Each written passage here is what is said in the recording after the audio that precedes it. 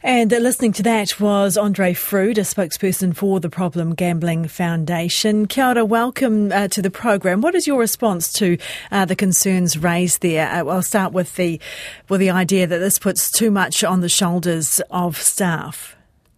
Kia ora, Ingrid. Excuse me. Look, these regulations are actually a consequence of failures in host responsibility. I mean, the whole idea behind them is they've been put in place to strengthen it. And if that had been happening and people hadn't continued to fall through the cracks, then, this sort of regulation would not have been required. For example, Morgan Barrett lost $500,000 on pokies in Christchurch, and in one pub alone lost over $75,000 in 299 days.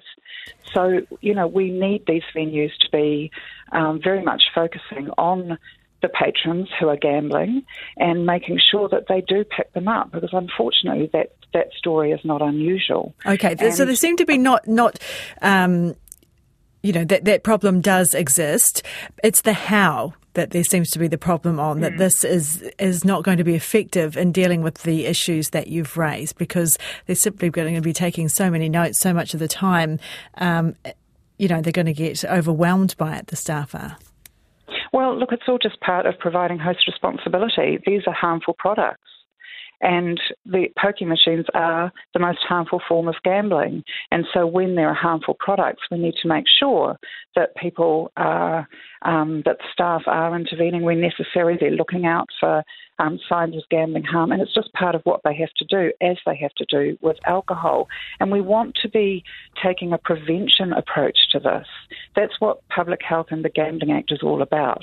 So it's not just picking up those people who are at the extreme end of harm, which is what Peter mentioned there, the 0.2, because that actually is not true.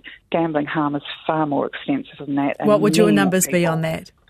Oh, look, it's like people who are being harmed from gambling is like the population of Wellington. And then if you consider the people who are being harmed because of someone else's gambling, then that is even higher.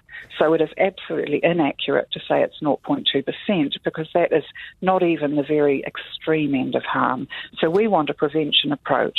We want the staff in these venues to be intervening with people before they get to extreme harm, and then to be offering them support, coming to services such as ours, so that they don't get to a position where they are causing harm to themselves and others. Appreciate your time this morning. That was Andree Froude, a spokesperson for the Problem Gambling Foundation, on some